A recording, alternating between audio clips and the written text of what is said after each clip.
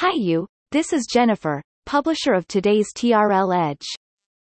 Why did Shine become the most downloaded app in the US and ahead of Amazon this year?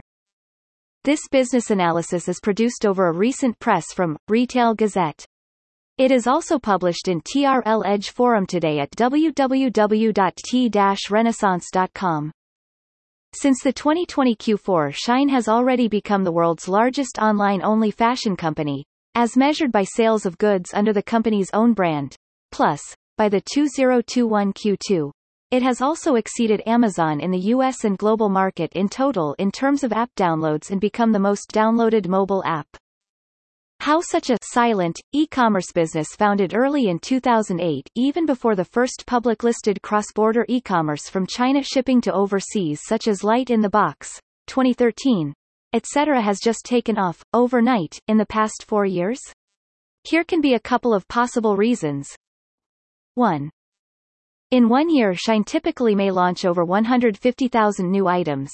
A typical order by a young customer from the US issued on Shine can be amounted at $100 minus $150, including 10 to 15 items in one order packed in one parcel.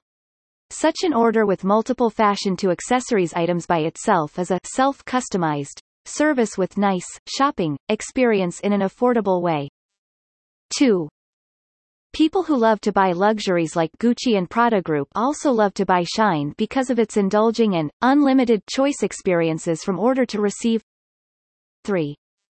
Younger generations, with increasing shopping power as Shine offers more and better items, prefer Shine now more than legacy vertical retailers such as Zara, SA and H&M, etc. In the past 4 years, by nature they are different fashion species, organized for each item from manufacture to delivered to a customer in different cost structure. 4. America First strategy helps Shine digital operations always be able to identify those early but leading fashion trends, with enough scale for minimum batch productions, from the US market to the worldwide customers with less guessing based on in-house data analytics support. 5. By nature, Shine has successfully leveraged the well-established supply chain in China almost to the extreme but with trendy designs, and even getting better, offering customers worldwide with a déjà vu, wholesale market, price in the 1970 to 1990s but in a 2021 design. Reference of previous TRL Edge publication. What Primark may have ignored before its closed stores of £650 million sales? Why did Walmart boldly take over Zeekit, one of the best virtual try-on tech tools startup worldwide? What has been making Walmart's fashion innovations different, but still challenging? What are some of the latest trends to watch in fashion industry so far now? What can you see behind Zara's beauty business initiative? Here comes more analysis in TRL Edge forum upon the same topic on the August 27, 2021. Actually, Shine was founded in a city near to Shanghai named Nanjing, capital city of Jiangsu province, in 2008. However, it just moved its head office to Guangzhou, the capital city of Canton province, before its takeoff in the beginning of 2010s.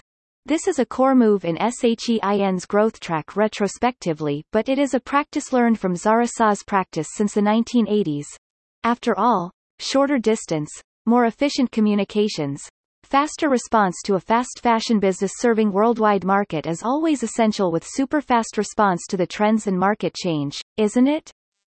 It makes SHEIN's per item time to market cycle can be completed from concept to be on shelf in less than 7 days in 2020 thanks to its huge ecosystem and smaller businesses physically nearby to response Shine. Besides, Shine pays always on time and faster than probably any other legacy fast fashion and private brand apparels leaders worldwide to their suppliers, more friendly and nicely, which significantly improves the cash flow and proactive intentions of those businesses nearby working with Shine to deliver the best of what they can. Such efficiency leads to reduce the MOQ of per item of Shine can be down to 100 or less, which is the core to empower the next generation fashion unicorn to launch over 150,000 items in a year constantly to response tastes and orders from over 200 countries in 2020. Reference of previous TRL Edge publication. What would be the pros and cons of Hudson's Bay's new fashion marketplace initiative? What are the key trends in reshaping fast fashion behind the ASOS Topshop deal? Why John Lewis is about to transform its business to a national platform, marketplace.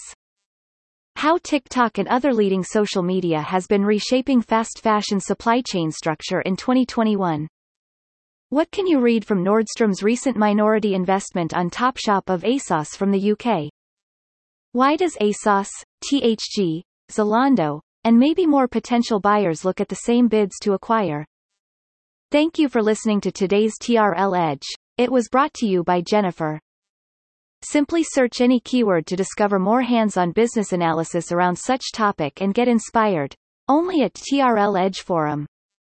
If you are interested to discover how to sell or expand business to China, or grow better from whereas it is in China, simply search T Renaissance Inc. on LinkedIn and follow us, or visit www.t-renaissance.com for the latest insights and advice.